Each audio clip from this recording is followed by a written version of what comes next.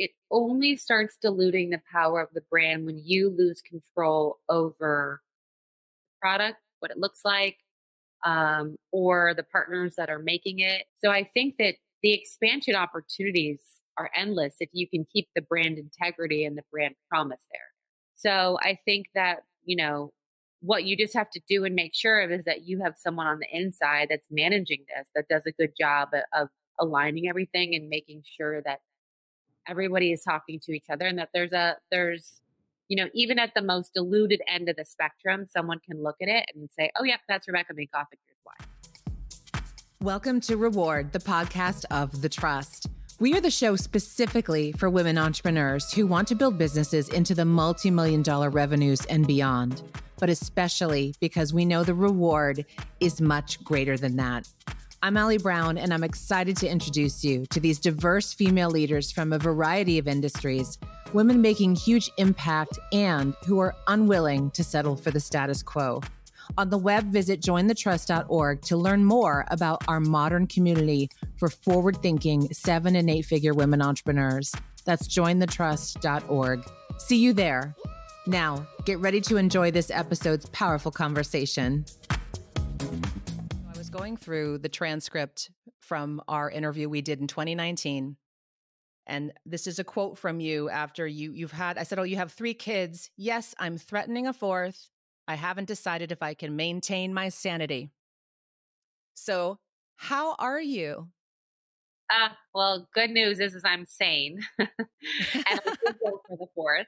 I think that I woke up at the ripe old age of 42 and I said, someone's missing from this mix and we need him to join us. I didn't know he was a boy at the time. And he has been the biggest gift I could have not even ever imagined.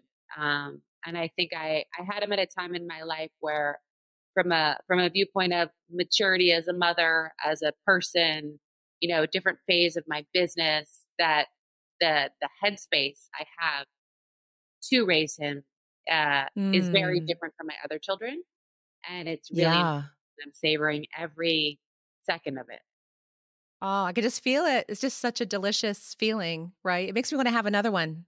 Careful, everybody. Get ready, women. Woo. Yeah. So I'm so excited that you're going to be speaking for us in Naples coming up at March 5th and 6th for the Trust at our spring meeting. I was going through a lot more of your story, and I think there's just so much that people don't even know about. They hear Rebecca Minkoff. Sometimes they don't even know you're a person, right? They're like, oh yeah, the bags and shoes. And let's go back and talk about, it's funny too, because I'm like, Jenna Elfman. Oh my God, does that take you back or what? I mean, the 90s into the 2000s, that show. And is it me or were things more fun then? Like, are we just older now? Do you think? It just seemed like a fun time for everything, for fashion, for music, and like your fashion kind of fit into what was going on. I think that, the biggest shift is now I think expectations are way higher. I think everyone has access to so much more information and FOMO. And so the highs that you can have, sometimes I feel like are less because someone makes a comment on your feed or takes a better picture, or they were invited to something and you weren't.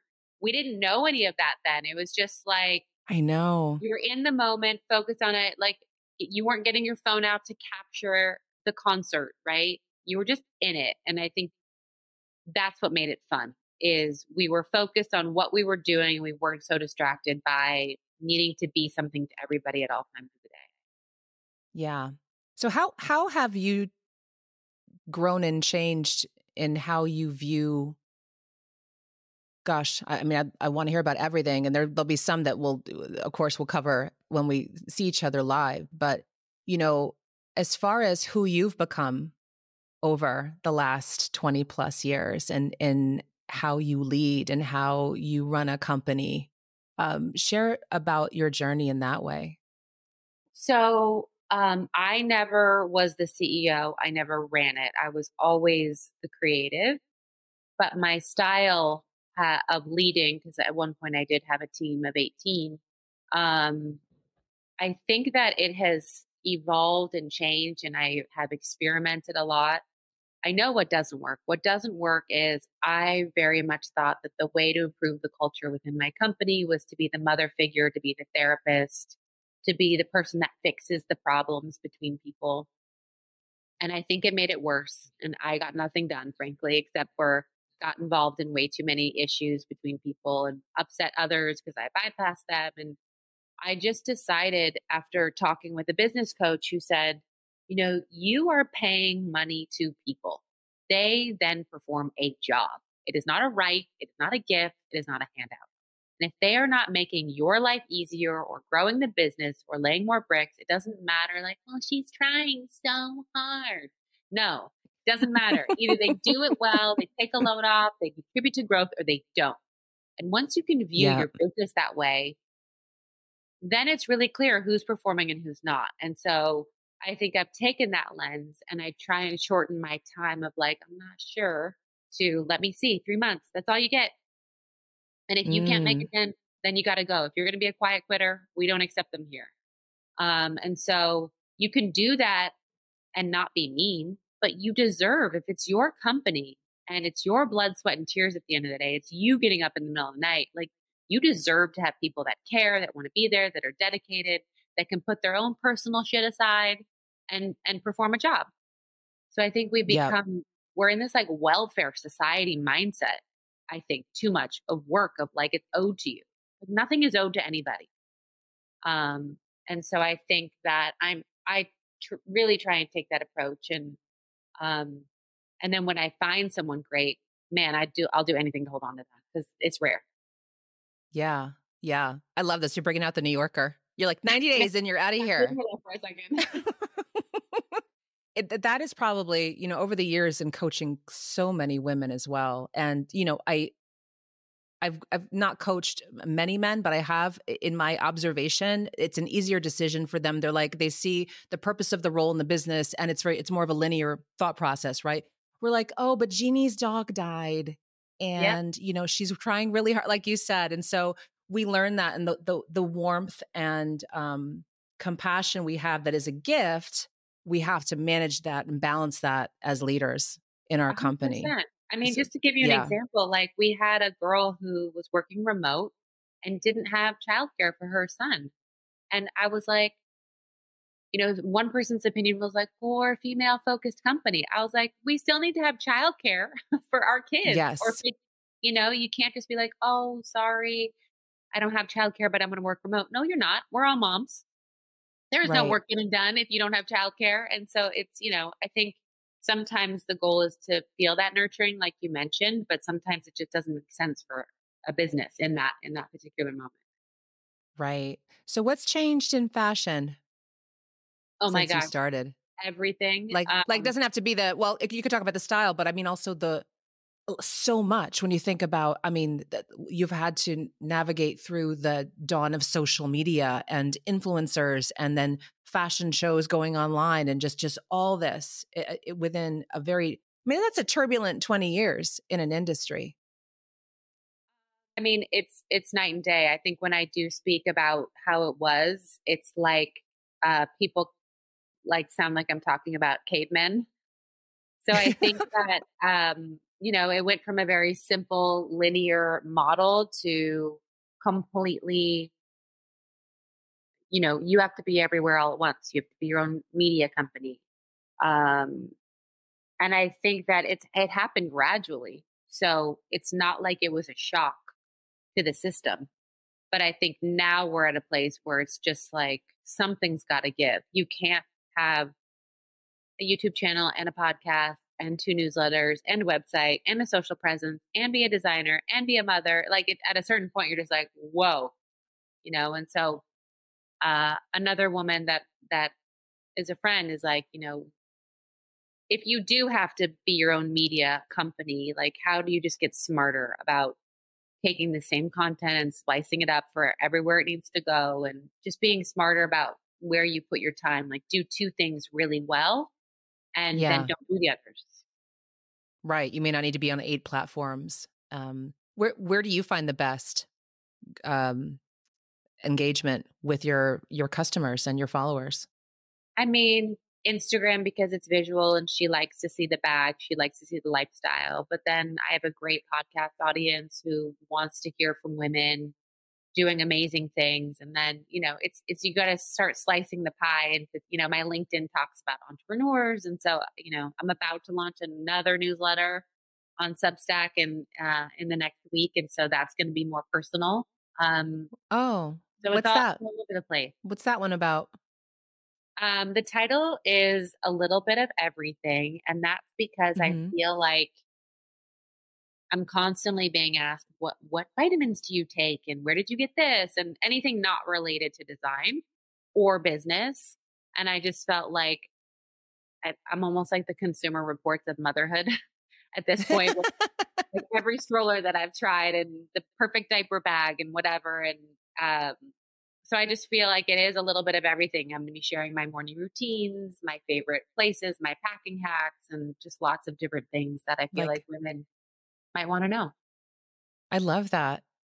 Speaking of packing, I just remember I just saw a shot, I think, of you moving. That just reminded me. Were you moving house and you finally did you have enough of the city life, or what's going on?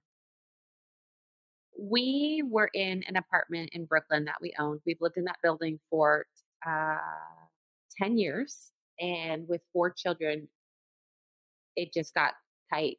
And I really wanted to have a lawn for my children and a backyard for my children. New York is in a very New York City, I would say, and Brooklyn, where we were, is just in a place right now where I don't feel comfortable allowing my children to be outside unsupervised, even though Dumbo is very safe. And there Yeah. are a lot of parents who send their kids on the subway at this age at 12 and all over the city, but I just couldn't get there. And so we just had to go to a place that's near the city that is just allowing for us to spread our wings a bit.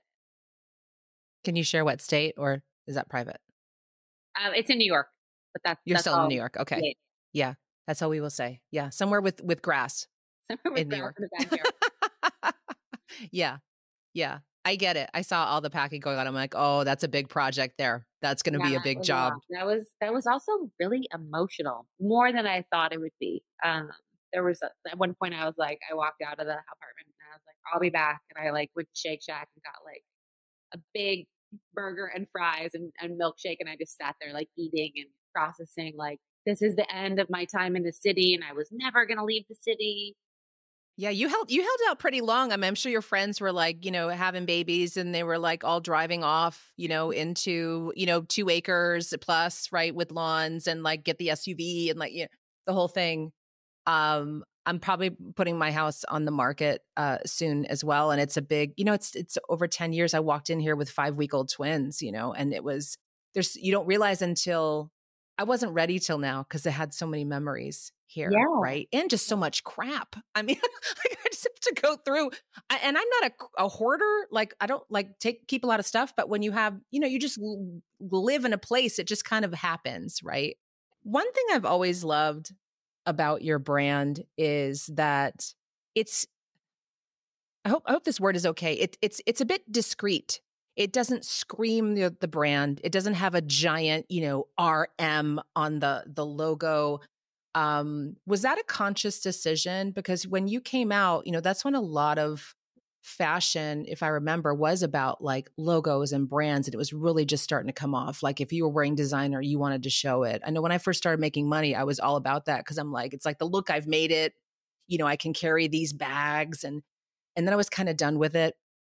And I actually discovered one of your bags. I mentioned it on the show, and I will still do anything to find it. It was like this white bucket bag. It had like a little Rebecca Minkoff on it, but it had tassels. And I'll talk to you later about this. We have to find this bag. The white bucket And bag, was it white with navy blue tassels? Or no, it it was was, white on white? yeah, yeah. And I gotta look around for that again. I bought like 2 or 3 of them because I kept trashing them, and I would just buy another one and find it online. And I loved it though, because I'm like, oh, it looked so cool. And I got so many compliments on it. And it added a little sass or edge to anything I was wearing. So did you always have that vision, or has your style evolved since you've originally launched? So my discreet style, and I'm happy you noticed that, was on purpose because I was so disgusted with what I was seeing. When I launched, it was like the Fendi Spy bag, the Chloe Paddington, the Louis Vuitton Murakami, and, like, you see these women out with their, like, hands like this. Remember when everyone used to carry their bags like that? With And a dog. with a dog, yeah, exactly. And their Juicy Couture sweatpants and their Uggs. And it would be Oh like, yeah. "Look at my plaque." And I couldn't afford that. I couldn't afford my bags even, but I was like, "I want a bag that in 3 months I'm not sick of." Right? I want a bag that has a timeless quality. It's still trend forward, but there's a timelessness that if I am gonna spend when I launched my bags for around $500, if I'm gonna spend money I don't have on a bag, like, I wanna feel like it has years to it. So for me, the logo was always on the back, on the bottom. As we've grown the company and it has gotten more name recognition, you will occasionally and very discreetly see the logo on the front. But to be honest, I'm very careful about it.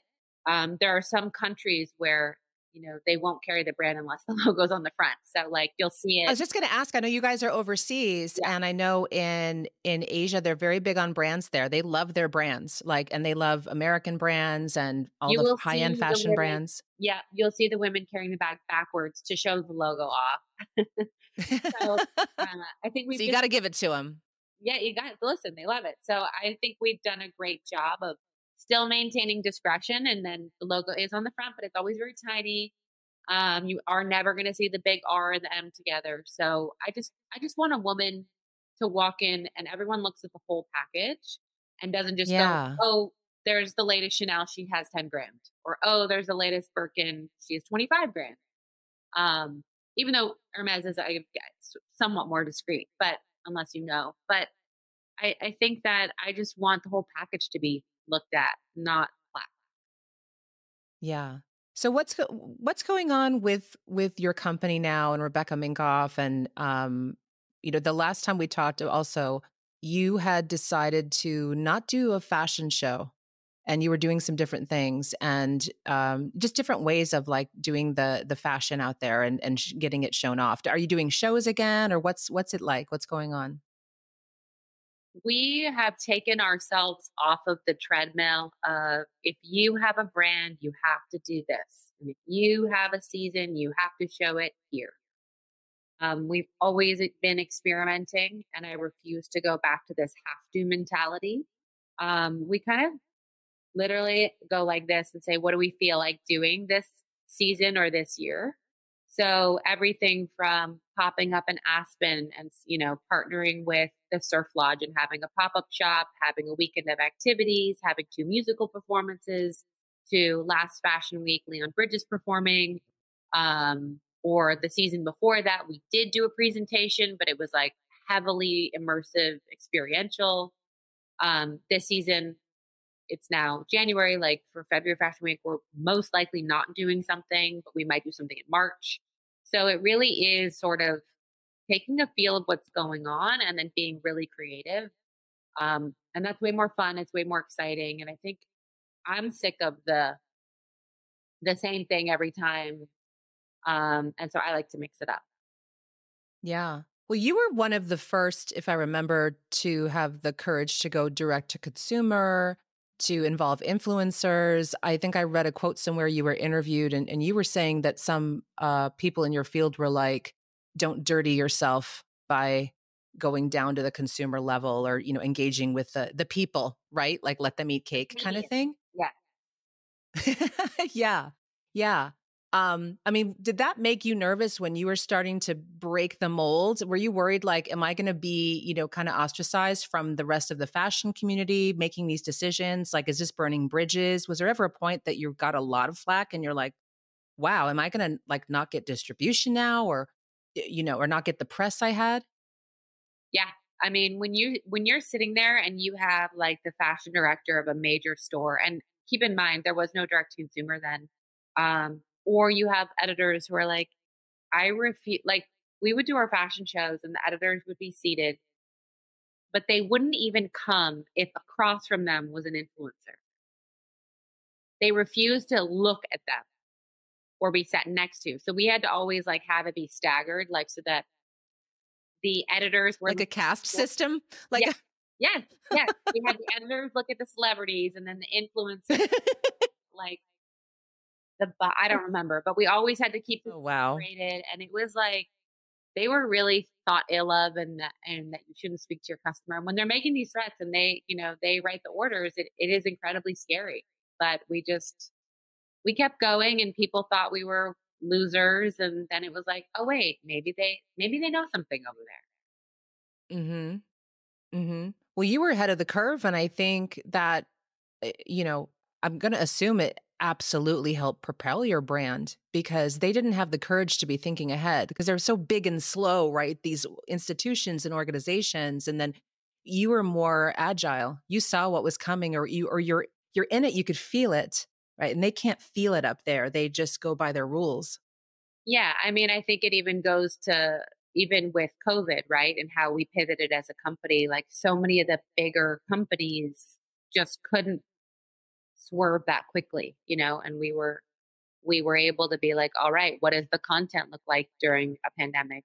How do we sell? How do we do marketing? And we were able to shift it very quickly, and ironically sold a lot of bags during a time when no one was leaving their houses, so I think having that small nimble mentality and never letting yourself get caught in corporate, and it can happen. I have a specific example of my company now, the parent company. It's a bigger company.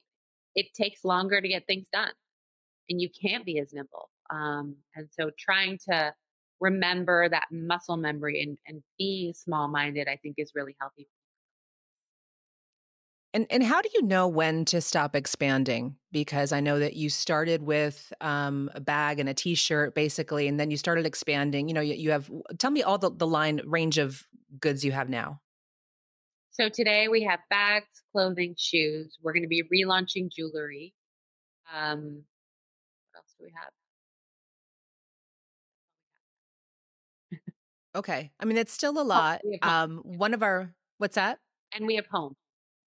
I was going to ask. So one of our guests, was it last year now or the year before? The last 3 years are like a time warp. I just have to really check in sometimes.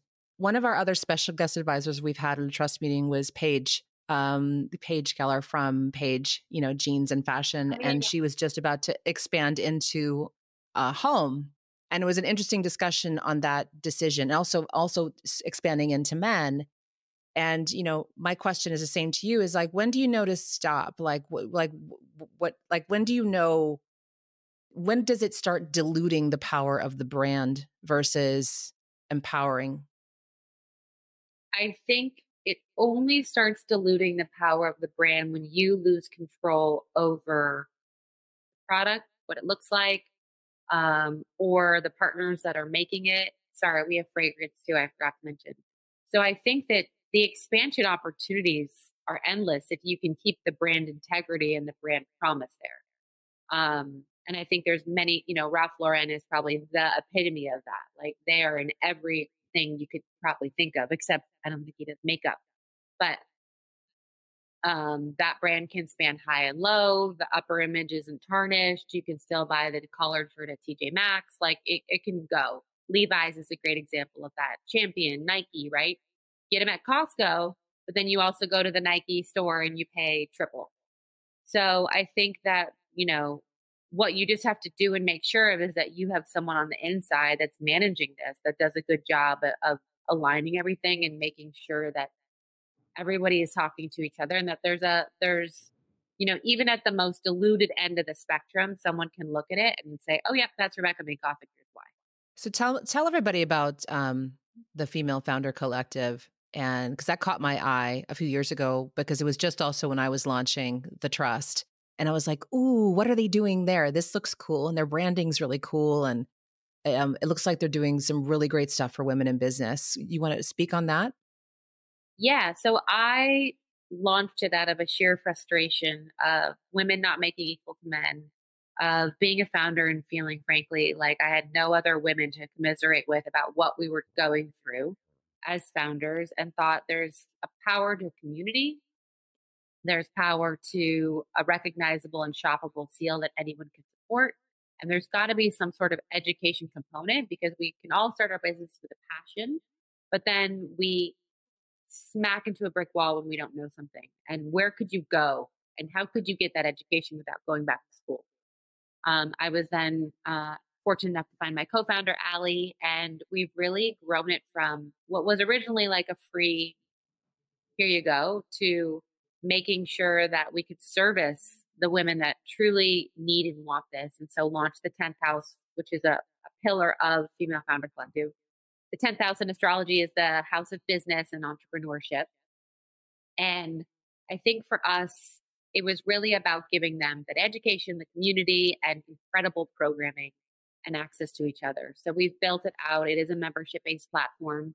We do in person meetups, we do virtual, we have a thriving online community. And so our goal is to just help these founders get ahead. And to me, if there's more men named John in C suite positions than women, I can't figure that. I can't figure out corporate America, right? The female quotient is trying to, chief is trying to. I know I can impact a founder. And so I think that's kind of my goal. And I have to hope, just like you, if she's more successful, she'll pay her employees better. She'll have more women. She'll get the better opportunities. And we just hope that all that trickles down and somehow, we can look back in our old folks' homes and be like, we made a difference. I hope so. It's a lot of work, right? It's so much work. It's so much work. Totally. Totally. Tell me about, what's in, I loved seeing, by the way, because I follow 10th House and everything you do online. It looked like people were so excited to get back to in-person events. Was that true? Did you find that? Oh my God, number one survey item, in-person events. We want to see each other. So we organize what's called city sessions. So in the cities where we have lots of members, we'll organize it. We have elected people self-organizing, just getting together and just literally like commiserating and shooting the shit. Yeah, I love that. I think people are zoomed out. It's interesting. We actually will have more members attend and fly to Florida to be together in a room for 2 days than show up for a Zoom. It's just, I think people are just zoomed out now. It can be soul sucking, just so much of it. And then when you have also, especially in our group too, most of the meeting is closed doors, no recording. So man, like the real stories come out, sometimes the tears or the wins that they can't share yet. Like I Yeah. just sold my company, but I can't tell anyone, Yeah. or I'm about to get divorced, or whatever it is. 100%. It all comes out. I What's mean, that? 100%. We did a retreat for 40 of our founders, doing 5 million plus, and like the crying and the tears and the bonding, like you can't get that from a Zoom.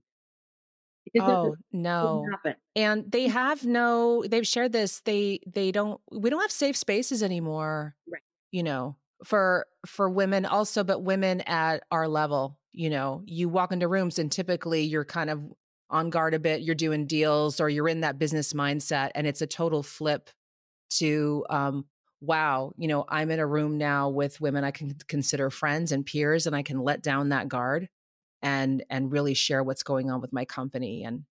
But the behind the scenes stories really is what helps make, what happens in that room so magical. So, and what's juicing you up now? Like what's your theme for you personally into 2024? I really think that I am trying it's a small example, but I think it impacts life. I was raised growing up like we can't afford the cheeseburger at McDonald's for 10 cents more. Get the hamburger, or we can share a small fry, or don't spend the money. Like my parents, even when their financial situation improved, it was like, we don't have it. We can't spend it. No, no, no. And so I find myself working hard and being successful, and I still have this scarcity mindset. And, I watch another friend of mine who doesn't have the scarcity mindset, and he has in his freezer, 4 backups of everything in his pantry, 6, he is expanding he is allowing himself to have. And so while I don't do it egregiously, this year is just about expanding into what I have and expanding and allowing myself not to feel that I don't have it, I don't have it. And it sounds crazy, right? Like cry me a river. Here's my tiny violin. But I think when you're, brought up in that, you can't get rid of that feeling no matter how well you do, but then you can't enjoy what you've worked so hard for. And so I'm really just like, I am going to enjoy what I have done. Ooh, I love that. Just like a year of abundance and enjoyment, Yeah. and you'll have more than enough joy and peace and 4 backups for your mustard or whatever, you need in the fridge. And I'm a 3 backup person. Like any item in the pantry I need to meet that guy because like I have systems and like if we don't have 3 of something, it's purchased. Like I'm big on backup. I have like 10 toothpaste in a drawer. Like this is the stuff like when I move, it's going to be a shocker. I'll be like, wow, I have like 13 of these eyeliners because everything I like gets discontinued too. So I have discontinuation panic for cosmetics. Oh no. So I probably could sell that stuff online. Like someone somewhere is looking for, this eyeshadow that's been discontinued that now I don't want to wear, but I have like, not 12, like 4. Listen, Like eBay 4 of them. is for discontinued cosmetics, and it goes for quite a lot. Yeah. Yeah. What's the reward in all this for you, Rebecca? The reward is getting to a place where I can truly be with my family, be with my kids, and not be worried or thinking about email or a deadline or a have to. I could just be. And obviously I love the work. And I'm fueled by it. But I just spent so many years like weekends, nights, like tied to the phone, the computer, um, staying up late to work. And the reward is like, I just don't have to do that anymore. Nothing crazy is impacted by it. We didn't not grow by a certain amount because I didn't do that. And just being able to, Mm, again, enjoy your hard work and enjoy that you got to that place where some other people have it, if that makes sense. yeah. That must be a great feeling. And we're excited to get there. That's going to be great. I also want to make a mention that we have a copy of your book for everyone in the trust. They're receiving it this week. We sent it in a cute little package with like stuff to get them excited for Florida, like seashells and some little fun things. And just we're so excited to see you. And we'll touch base soon before you come join us. And any last words of advice for everyone before we see you in March? My last words of advice would be that what we're doing is hard. It's not easy. Why we thought it would be, or like why we thought, what you think is happening just from what you see on the surface of everybody is not true. If somebody is up there making it look easy, there's a lot of hard work behind it. There's a lot of people. My bench is deep, right? And maybe we can talk about that on stage. Like my bench is deep with work. It's deep in freelancers who help me do all these things. It's deep, it's not that deep at home because my kids are home school and, I have a great babysitter, but it's like, it's not all one person. No one can do it all. Like, don't beat yourself up and just know that you have to work hard and it's going to suck a lot. And then you get these great rewards. And then you're like, oh, this is why I do this. So just keep that in mind. Like there's no Yeah. shot. There's no Ozempic for success. How's that? Right. It's okay because apparently it comes with a lot of digestive issues. I don't know. There's a side effect for everything, right? There's a downside to everything. So, but I love that advice because I think sometimes we worry that like when do we turn the corner, right? Like it's just going on and on and on. And when is that next chapter coming? And I think that's something we can dive into at the trust because sometimes we do get in this place like we feel like we're stuck in a holding pattern and we're like, all right, do I have the energy to keep going? Do I really, I'm looking at the next, X years of my life. Someone may be sitting there thinking like, she's thinking, do I keep pushing? What do I do? So maybe you can help us think through some of those decisions. Yeah. Happy to. Love that. Fantastic. All right. Thanks, Rebecca. Have a great day and we'll see you in just a few weeks. Thank you. See you soon. Bye. Bye. I hope you enjoyed that conversation as much as I did. Subscribe now to the Reward Podcast to be sure to not miss an episode. And don't forget to visit jointhetrust.org to learn more about our modern community for forward-thinking 7- and 8-figure women entrepreneurs. You can learn more, apply to join us, or refer another woman you know who is over the $1 million mark and is ready for a different type of women's network. We have events coming up both live and online that are truly creating new possibilities for female leaders. That's jointhetrust.org. See you there.